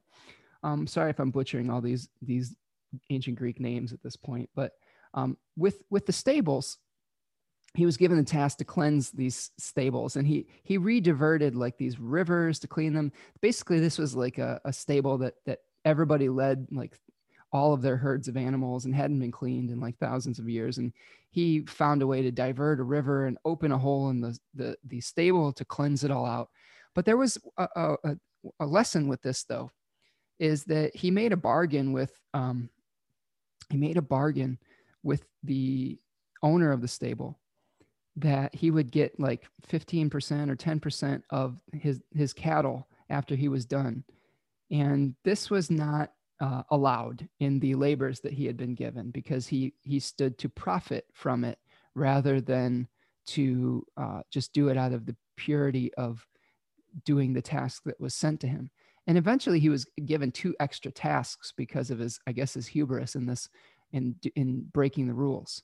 So I guess the key with this is, be careful of when we're doing things like this, when we're trying to create equality, balance, fairness, social justice, that it's for the purity of it and not for profit. I think because if you do try to add a bunch of like, if people try to monopolize and profit on these types of things, they will be given extra tasks. They will be punished for it, is I think what this story is trying to say, if I'm trying to glean some tropological meaning from it. So again, we're trying to purify the customs and the shared experience we have as a community. All right, let's move forward to Friday. And I'll talk about this more next week as we see the conjunction of Jupiter and Saturn on Monday, the 21st, but we'll just get familiar with Saturn as we go through this story here. All right, so if we move forward to Friday, December the 18th, the moon is going to start out in Aquarius, and in the waxing crescent phase, we're going to get a sextile from the moon to Mars at 5:08 p.m. at 22 degrees of Aquarius and Aries, respectively. We are going to see some interesting conjunctions. Mercury is going to conjoin the fixed star Aculeus at 26 degrees of Sagittarius. And that is one of the stars in the tail of the Scorpion. And this one is the less violent of the star. Of the two, there's two, the other one being Acumen at 29 degrees Sagittarius. It's part of a nebula that was, and anytime you have a fixed star that's part of a nebula, there's associations with blindness. So Bernadette Bray talks about criticism, but constructive criticism with this fixed star. We may have some opinions that we're sharing with Mercury. We may receive some criticism, but it might be something, a challenging conversation that if we're able to weather that storm, we may gain strength from it. We may be able to roll with the punches or have some attacks that eventually will strengthen us. This may be something where we may be a little bit blind in our own opinions too. So we have to watch out for that. And we have to watch out for being able to take into account many different sides of an argument, rational sides of an argument, not irrational stuff. Again, I'll say this again, like there is a way to look at something objectively, and then there's a way to just like put your tinfoil hat on and just fall victim to gaslighting. So anyway, the other really kind of thing that is somewhat unique that I don't have a whole lot of information on, but I just thought it was something to point out is both Mercury and the Sun are going to be very close to a point called the galactic center at 27 degrees of Sagittarius. And this is actually, we're going to have a Mercury Sun cazimi moment very close to the galactic center. And I don't exactly know what that means, but I thought it's pretty interesting. Maybe there is some messaging that's coming from the very heart of our solar system, the very heart of wisdom, the very birthplace of our Milky Way galaxy here that we're a part of. And I thought that was really interesting because there may be a place of deep wisdom. There may be some deep realizations that come from this point in time. And I myself am looking forward to seeing what wisdom pops up and if it is rooted in some of that galactic truth. All right, let's move forward to Saturday. Thank you for sticking with me throughout all of my ranting, raving, philosophizing, encouraging. We're going through the whole gamut of human emotions in this forecast today. So thank you for bearing with it. And let's talk about Saturday, December the 19th, and try to bring this one home with the weekend here. On Saturday, December the 19th, the moon is going to move from Aquarius into Pisces at 7:38 a.m., continuing the waxing crescent phase. We're going to have a sextile between the moon and Mercury at 2:49 a.m. The moon will sextile the sun at 3:44 a.m., so harmony between the lights on Saturday. And then it will move into Pisces, the moon will, at 7:38 a.m. The moon will then square Venus at 5:40 in the evening Eastern time, and then sextile Uranus in the later evening hours. The big news, two big newses. There's big newses every day. There's big news every day this week. Jupiter moves into Aquarius at 8:07 a.m. And then Mercury makes a conjunction or the superior cazimi moment with the sun at 10:25 p.m. So Jupiter in Aquarius. We just got done talking about Saturn in Aquarius on Tuesday. So if you want to deep dive into the first decan of Aquarius, go back a few days here in the forecast. But this one is, again, we're going to be dealing with the daimon or spirit is Daiki, restoring justice. The fixed star Altair is part of this, where Altair had some associations with military honors, okay? Because I believe that comes from a story where the eagle Altair was carrying Zeus's thunderbolts. So like Zeus, if Zeus smote anybody, the eagle would provide the thunderbolt or something of that nature. And there were many in many of the books I read, they talked about war heroes that had prominent Altair placements. One being like Napoleon was a one that was spoken of many times. And he had the moon really close to that fixed star. So again, with this particular decan, Jupiter is now out of its fall. Hallelujah. And we are still going to be beholden to Saturn, but Saturn is a little bit happier in Aquarius, or Saturn is just more pure in its expression. Okay. And I do think that we will be seeing Zeus's abundance coming to the marginalized people of the world. I really think that that is something that we're seeing here. It's this Jupiter Saturn conjunction is generally thought of as Zeus overthrowing the old order, Kronos. Okay, and then the myth goes that Zeus was hidden away from his father, who was determined to swallow all of his children so that one of his children would not usurp his power. So we've seen Saturn, Kronos, doubling down on swallowing all of his children over the last few years so that nobody would challenge his authority. And now we are starting the beginning of the story where Jupiter is able to overthrow the old order, the old Cronian king. Now, I will warn you, it doesn't happen overnight. There is a really great webinar by Demetra George that talks about this myth. And she's very adamant to say that it takes roughly about 10 years for the shift to really take hold. And that is based on this Jupiter-Saturn cycle, where around the 10-year mark, I believe we have the opposition of Jupiter and Saturn. And then Saturn starts to become in the overcoming position. It is earlier in the zodiac and exerting its power on Saturn. Before we have that opposition, Saturn has the upper hand. So we may be seeing this story play out over the course of a decade or two.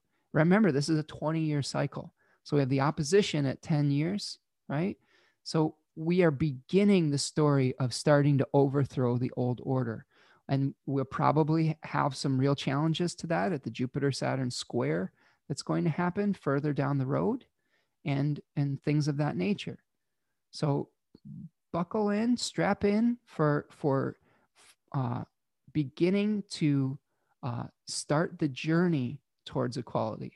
It's like I said, if you think it's going to we're going to snap our fingers and we have a Jupiter Saturn conjunction and everything changes overnight, you're going to be sorely disappointed. You're going to be like the fool. You're going to be trying to trust too much, but we do have to take the first step. We have to take the first step, and then we have to be we have to be patient, and we have to take the next step, and we have to be very practical in how we unfold this and stay grounded. A lot of the dangers with this new era is we can really let things get away from us. We can let our opinions, we can throw them out there, and everybody and their brother can talk about it and share it with one another. When we have a belief that is rooted in fear, that can spread like wildfire. You know, instead of it just being somebody that we're complaining to at the bar or something like that, you know, now the entire world can see our opinion. And it's wonderful, but also dangerous. And we've seen this, that it has real world effects. The way that we communicate has a real world effect, the way that we talk about truth. So this is something where we're going to be potentially embracing the outcast. We're going to be creating abundance through being outside the norm or outside the box thinking. We have to be innovative in our solutions. We have to use our quality of hope, our objectivity to move forward into the new era. We have to be willing to trust things like science. Like Aquarius was associated with scientific advancement. We have to be willing to trust that our human science is just a reflection of our human divinity. I've said this in the past, but science and spirituality are not necessarily opposite things. They are reflections of one another. What is empowering things like science? Our divine spark, our ingenuity, our ability to channel spirit. Some of the greatest scientific thinkers, Tesla, Newton, all of them had to have faith in the unknown. That unknown where they were inventing things, they had to have faith in what they were doing. That is the essence of spirituality, is being able to see something that isn't actually there in your physical universe. So this rejection of science is confusing to me, because it's sometimes the great scientific inventions are so confirming of a spiritual reality. They're so embracing of spirit. These two things, we can think of astrology as a divine science, okay?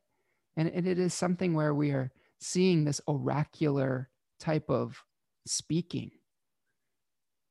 Science takes the ultimate faith, creating something from nothing, observing how our experiment or how our idealism matches up with our reality. This is the union of idealism and reality. And we experiment. We use the scientific method to experiment, but it starts, we can't get so dogmatic about science that we are not allowing ourselves to dream a little bit. The best science comes from the dreamers, and then being able to test it on the earth and be able to make something useful that benefits humanity. And I think that's what we're going to see with Jupiter moving into Aquarius, is, some really important scientific advancements that are trying to further the human species and humanity on this earthly existence. We're, like Sting says, this is something that my astrology teacher Chutabhava was talking about that I really resonated with when he did a really deep dive on Jupiter Saturn conjunctions in Aquarius. He did like a 4-part video. Highly recommend checking it out on Nightlight Astrology. And he talked about, at the last Jupiter Saturn conjunction, the police came out with I believe The Ghost in the Machine, which one of the songs on it was Spirits. We are spirits in a material world. And I just thought that was so beautiful and such a great aha moment, because that's what we're doing. We're spirits living in these flesh suits. We're animated matter. Okay. And that's what science is doing. It's animating, it's using the animated, innovative spirit to create something new on the earth, and to find truth, to be a reflection of divine truth. So I think embracing that science is it's a beautiful thing. And it does absolutely nothing to diminish your spirituality. Now we can talk about ethics. We can talk about, should we do something? And that's going to be a big conversation moving forward. Just because we can do something doesn't mean we should. Okay. But that's a whole different part of the conversation. There's definitely ethical implications to scientific advancement and innovation. And we have seen that as human beings, we definitely get a little bit overly excited. And we have lost the connection to our spirituality. When we lose the animating spirit in science, that's when we come to the ethical challenges.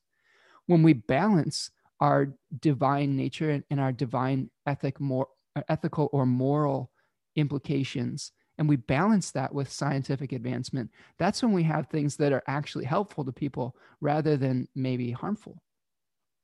And it's a continual conversation.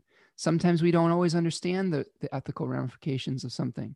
That's why we have to be patient and test things. That's why I don't begrudge some of you are wanting to wait a little bit for a new vaccine, because we are impatient, because we want to get back to normal. We're fast tracking everything. We're rushing the process, and we may not be doing the proper types of tests. I know that there were some people in England that were experiencing some anaphylactic shock with some of the vaccines there. Now, that doesn't mean we don't take a vaccine. It just means that we maybe do some more testing, figure it out, and then be patient. Okay. So again, patience is the key.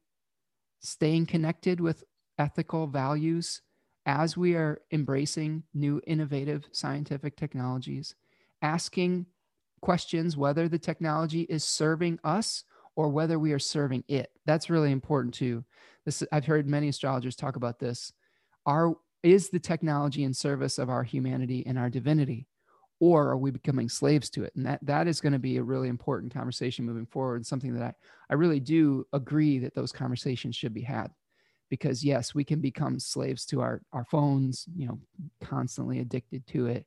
We can become slaves to all sorts of things, our vehicles, our televisions, our computers. And really, those things have to be in service of our higher self, not limit our higher selves. Okay. Now, the other thing that's happening on Saturday the 19th is Mercury is coming into a conjunction with the sun, the cazimi moment. That happens later in the day. Okay. So around the evening hours, right around here, we can see that there's the cazimi, the conjunction of the sun and Mercury.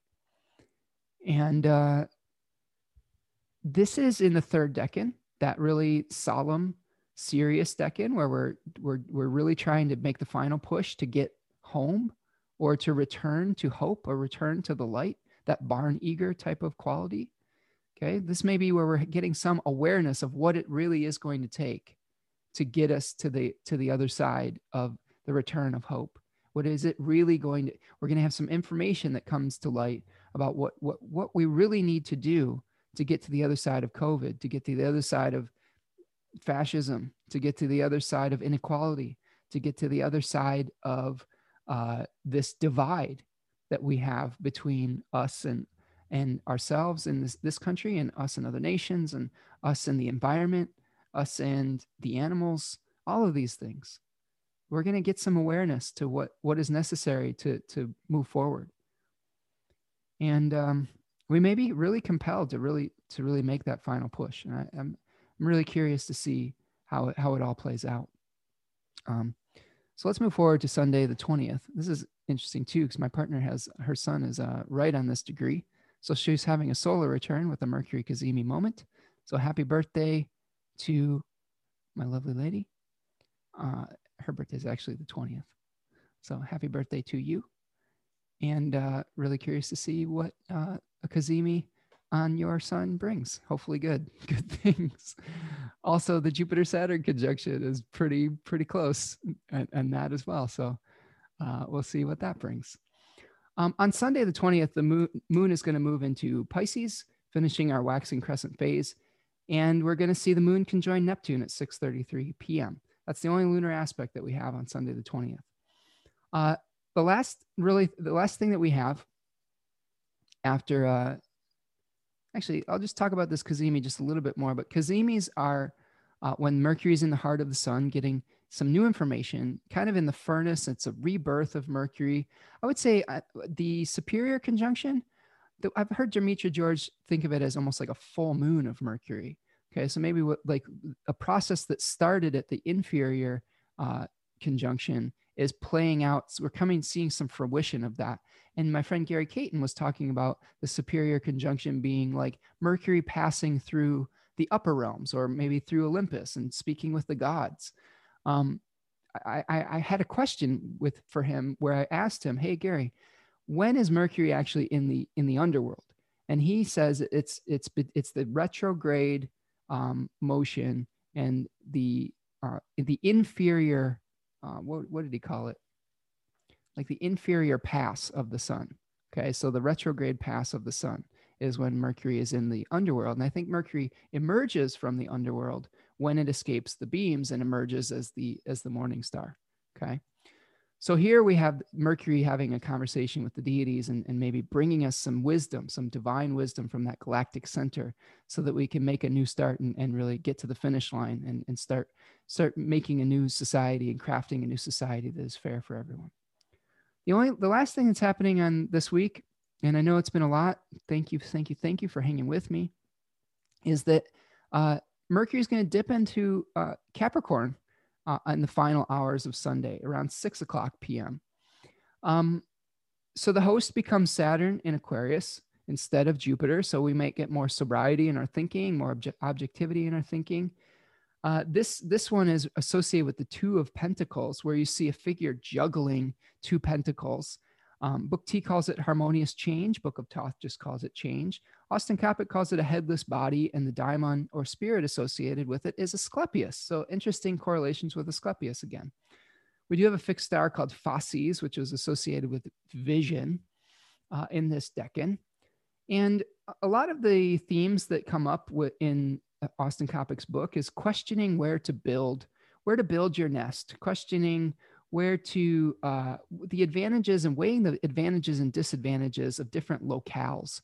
Where are we going to lay down roots Since this happens usually around the new year or the winter solstice, New Year's resolutions can be really important with Mercury or the sun or any planets in this particular decan.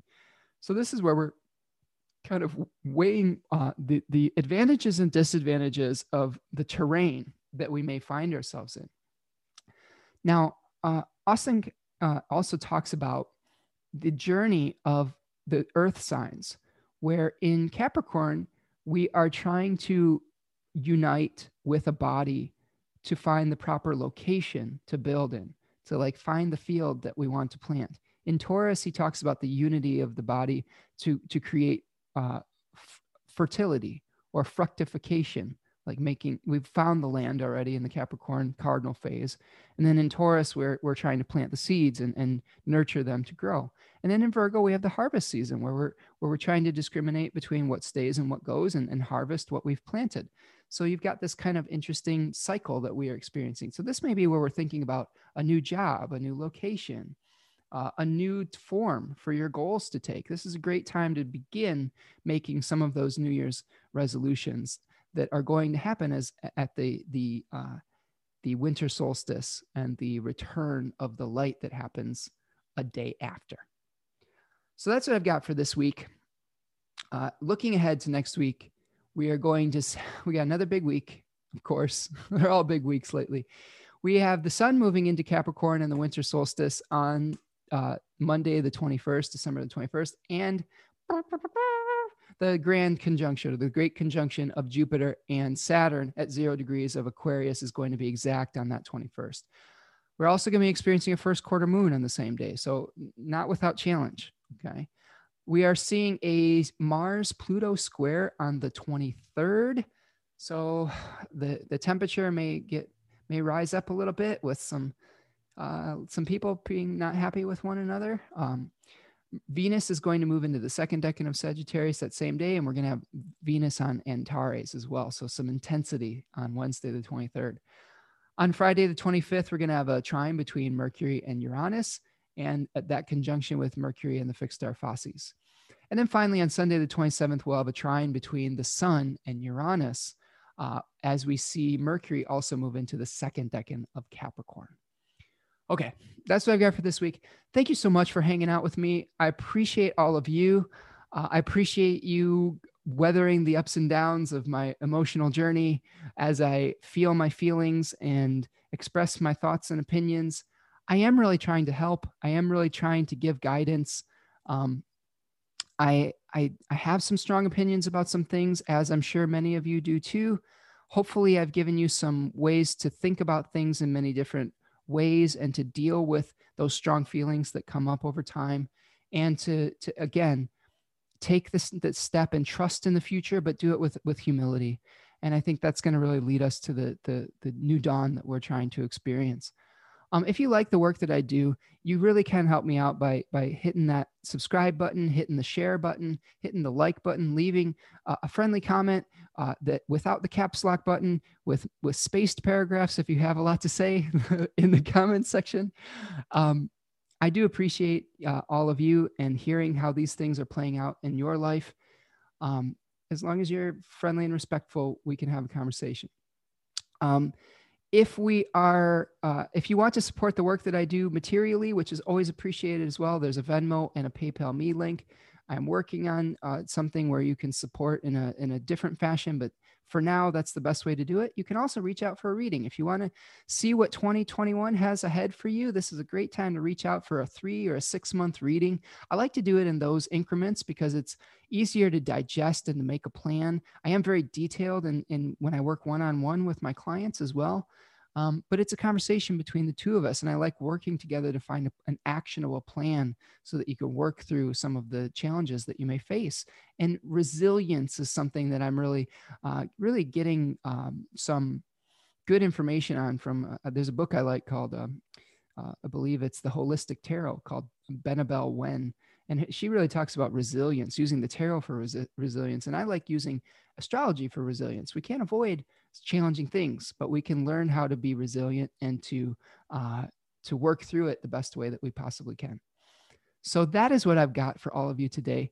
thank you so much. I appreciate all of you. I appreciate you supporting the work that I do, and I appreciate you as an audience and as friends. And I hope that we are going to be moving towards a more equitable future where everybody can have enough and to be able to do the things that they need to do to get closer to their spirits. So I will leave you with that, and take care, everyone. Peace.